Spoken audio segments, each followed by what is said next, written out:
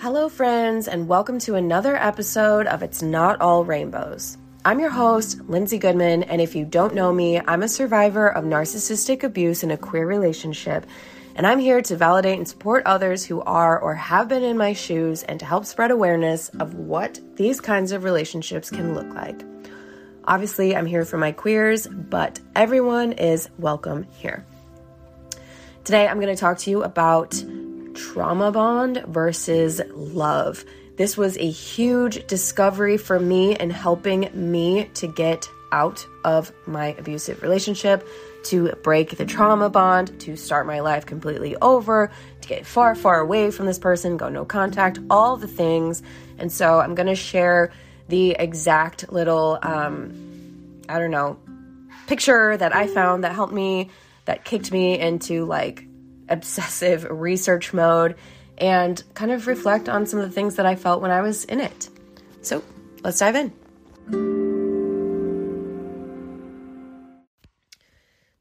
Before I start, I just want everyone to know that I do have COVID. I am on day 5, just tested again, still testing positive. So bear with me if I take a lot of breaks, like if it seems like it's a lot of short clips, or if I sound funny, because I still definitely wanted to record this today. I really enjoy, obviously, coming here and sharing with all of you. But, yeah, kind of a hot mess still. So, here we go. Okay, if you don't know, like, for example, if you didn't follow me at the time that I was still actively sharing my relationship on Instagram, I was constantly looking for information to figure out what was wrong with my relationship and what was wrong with me. I fully believed that I was the one who was to blame for most of the problems in the relationship. I would look at my ex and think, oh, they're a little closed off, so they could work on that. But most likely the problem is me because I'm too much. I need too much. I feel too much. I expect too much. Whatever. Which, if you've been in these kinds of relationships, you know that you feel that because that's what you've been told for so long. But I mean, I dove into the Enneagram. I dove into attachment styles. I dove into like anything that I could find that would explain why we both were the way we were, and then also sort of keep us in the relationship. And the Enneagram helped keep me in the relationship. I still love the Enneagram. I'm not like, don't do the Enneagram, don't do attachment theory, attachment wounds, attachment healing. That's all very important. It's all very, very real. I do want to just caution you though, because if you are being abused, and if you aren't sure you're being abused, go to thehotline.org. They have an incredible list of like each type of abuse and what it looks like. If you are being abused, don't look for tools and things and ways to justify staying in the relationship. This is when it's time to start trying to figure out a safe way to get out of it. We don't want to stay with an abuser. I know some people do. Some people might argue with that, that they could change or whatever, but like let them change and then come back when they are changed and like slowly over time prove it to you, not like hoover you back in with love bombing and all that crap and like abuse you all over again, right? That's 2 totally different things. Anyway, little bit of a tangent there.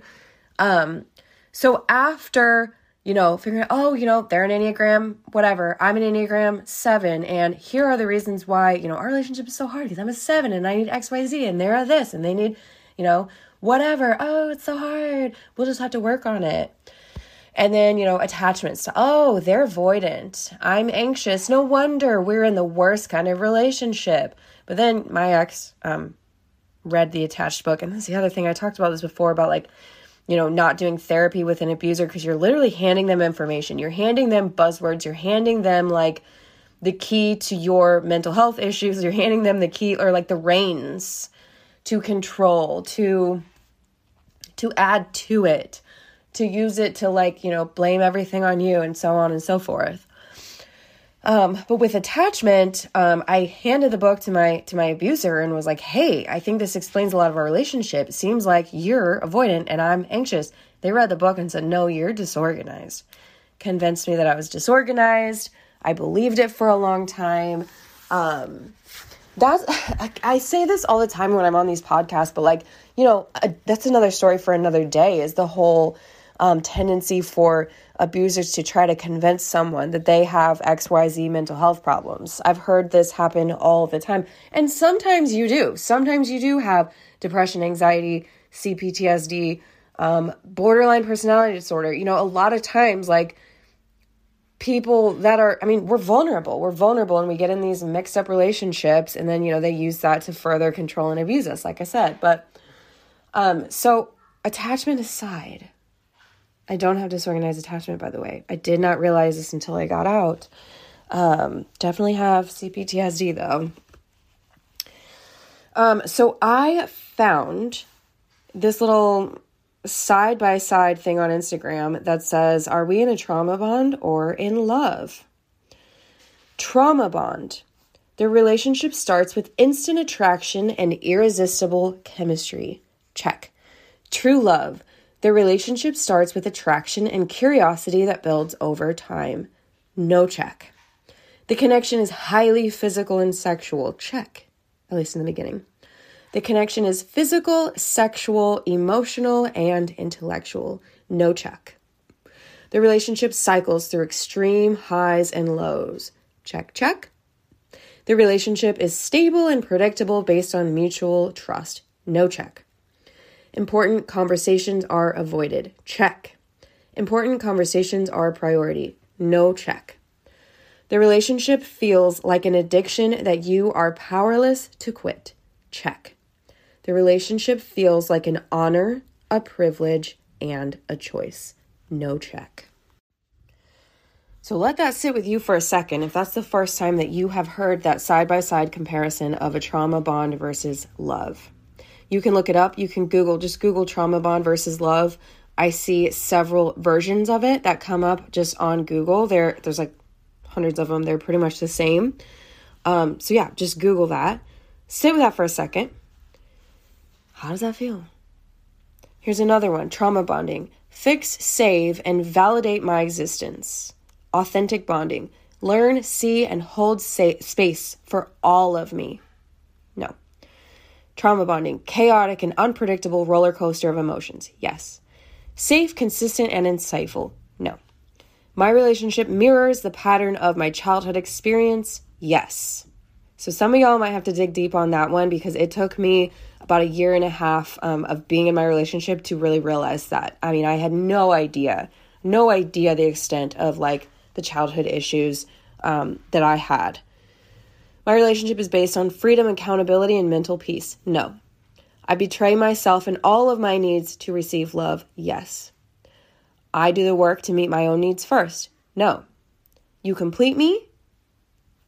So we thought, right? You enhance who I am. No, you do not. Absolutely not.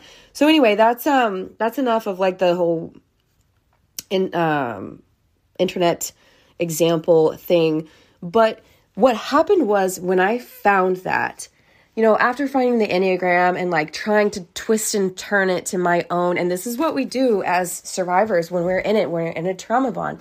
We take information that we find and we twist and turn it to try to make it match what we're going through, to make it make sense.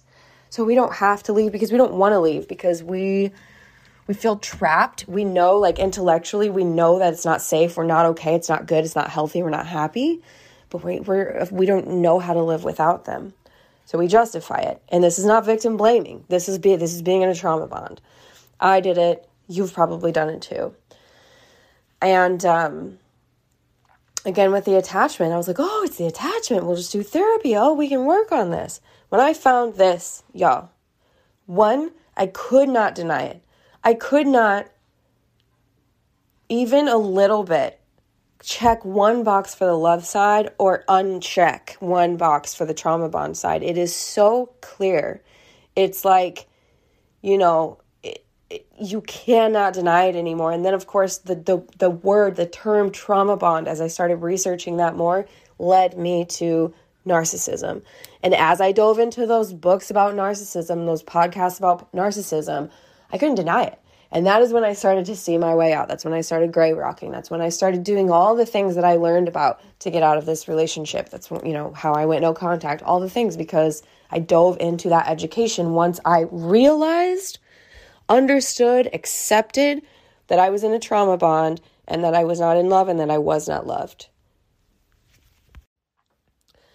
So as you heard when I was doing the compare and contrast of trauma bond and true love, it's a very negative thing. It's not a beautiful, Disney fantasy love relationship. It's horrible. All of the things that were listed off are yucky. It starts off amazing. Instant attraction, irresistible, fate. The connection is amazing. It's the best sex you've ever had in your entire life. It's the most sex you've ever had in your entire life. Very quickly, hot and heavy up front, but it doesn't last, does it? It's a couple of weeks up to maybe, 2 months? And then it stops. And then you're just getting breadcrumbs throughout the rest of your relationship, whether it's a year, 5, 10, 20, it's just breadcrumbs. You don't really go back to that initial feeling ever again. And the problem is that everyone says that, right? It's natural for relationships to taper off over time. And you do have to work at a healthy, good, mutual, respectful relationship to keep it like the beginning's always more fun no matter what. But I use that a lot to justify. My ex used that a lot to justify. Well, it's not the beginning anymore. It's not the beginning anymore. But it's very different in these kinds of toxic relationships where it's just so intense. And it's so obvious because most people that have been and understood that they were in a trauma bond describe it the same way. Again, hot and heavy up front, doesn't last very long. The highs and lows of these relationships, it's day by day, hour by hour, minute by minute. They're happy, they're not happy. They're giving you that breadcrumb and you're feeling like things are okay, things are good, we're going to get through this, and then you're arguing.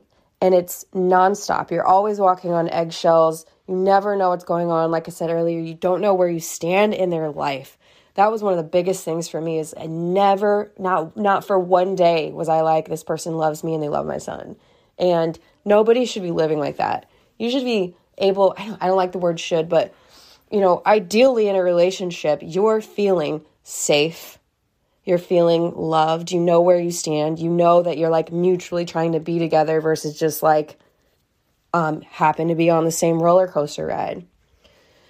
Important conversations are avoided. Obviously, if you bring a tough, subject up to an abuser, they're shutting it down.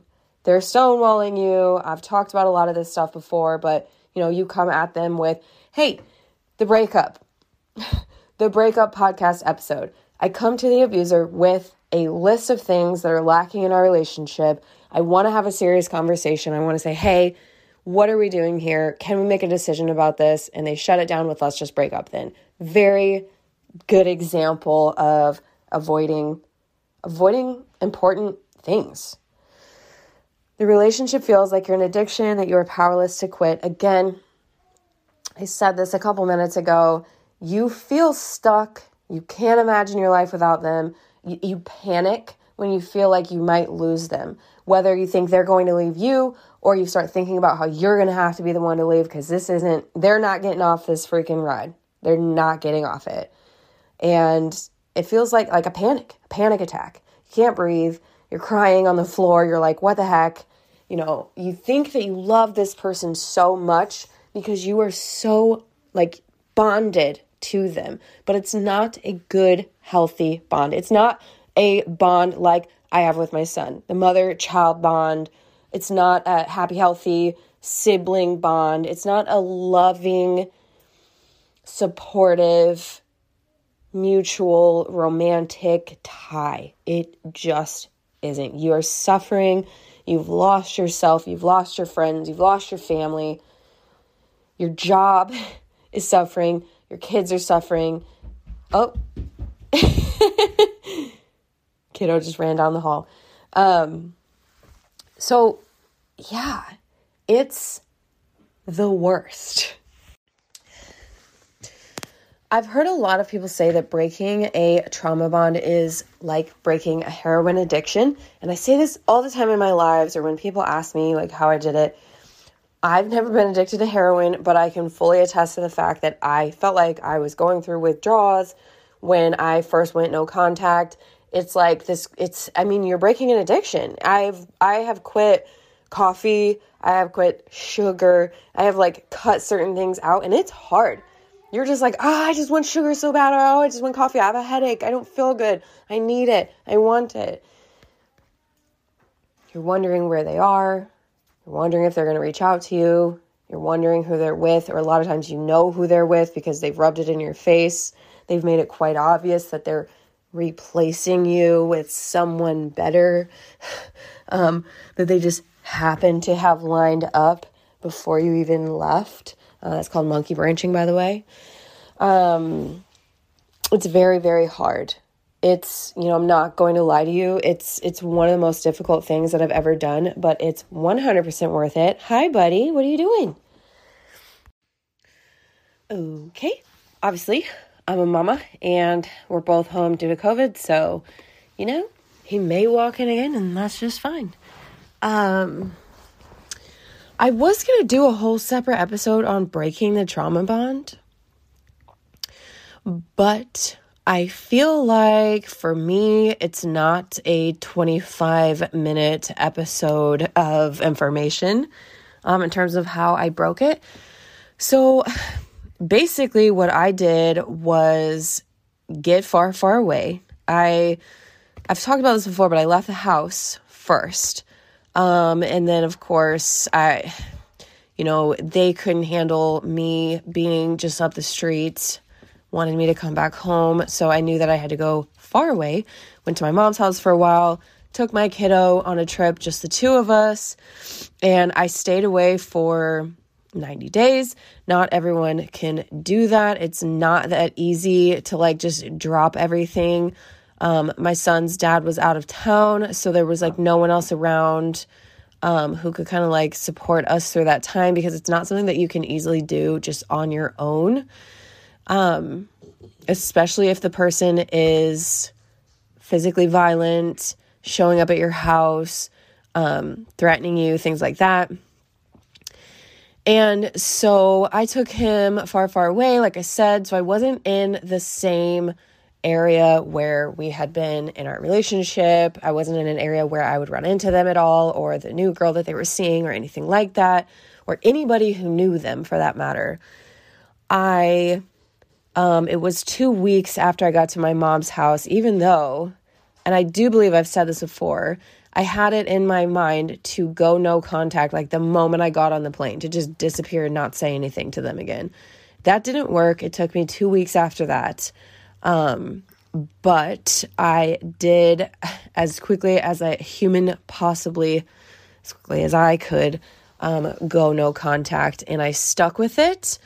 I blocked them pretty early on social media. It took me much longer to, it's very difficult to block. It's very difficult to block because basically what I did was convince myself that I needed to know if they were going to reach out to me, and that's bullshit. You don't need to know. You don't need to know that they're looking for you. It's just going to mess with you. It's just going to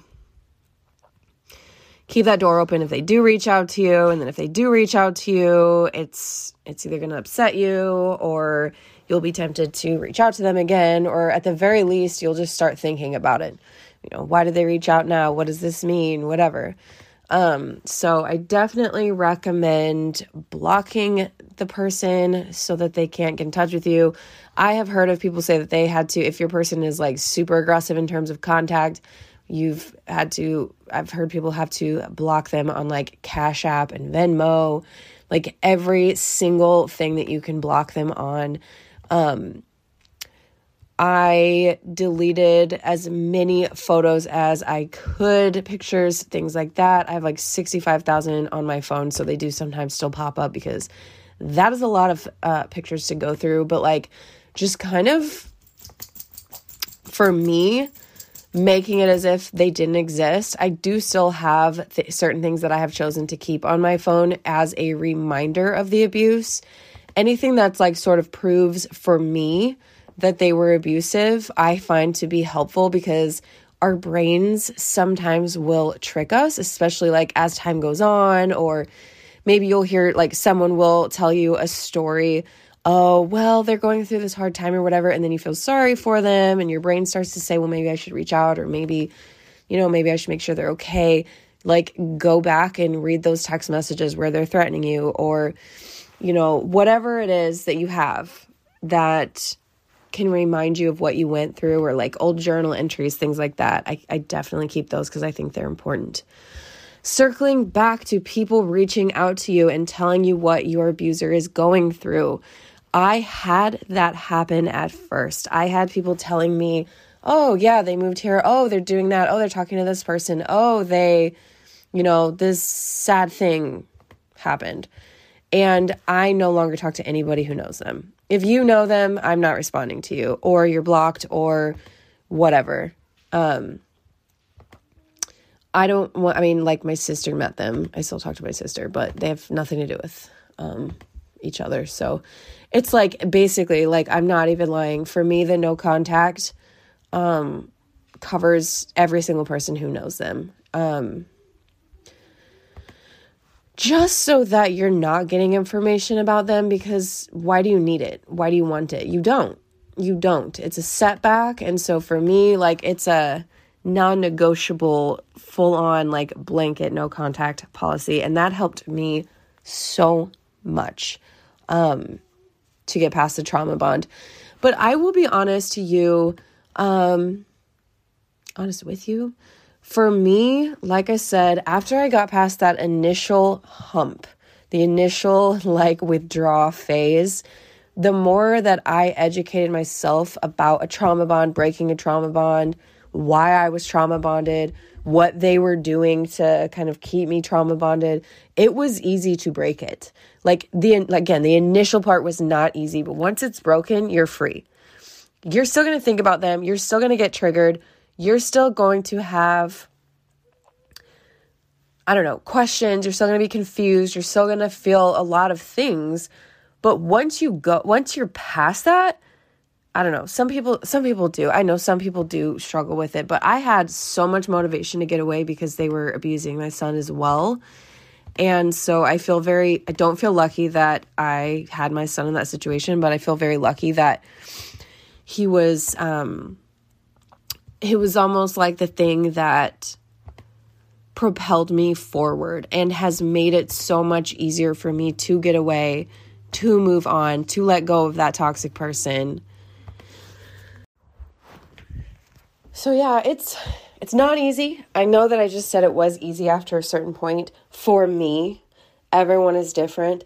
Everyone's abuse story and experience is different. Everyone's like mental health and like setup in life is different. So right now, like, I am in the same town where I lived with them, but I'm pretty much in my own little island and I'm in a safe space. I feel safe. You have to feel safe to heal your trauma.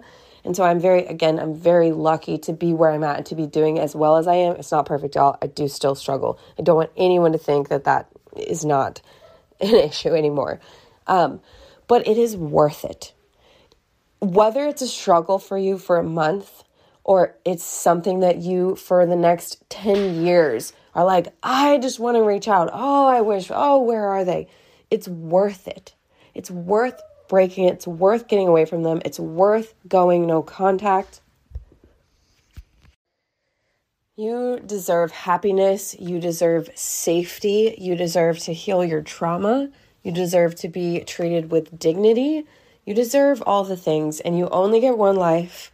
And this person has taken enough from you. They've taken enough of your energy, your time, your sleep, all the things that we only get so much of. So when you're ready, do your best. Reach out. Don't hesitate to lean on people who you can trust for support. It's so important. You're not alone. I am rooting for you. You can do it.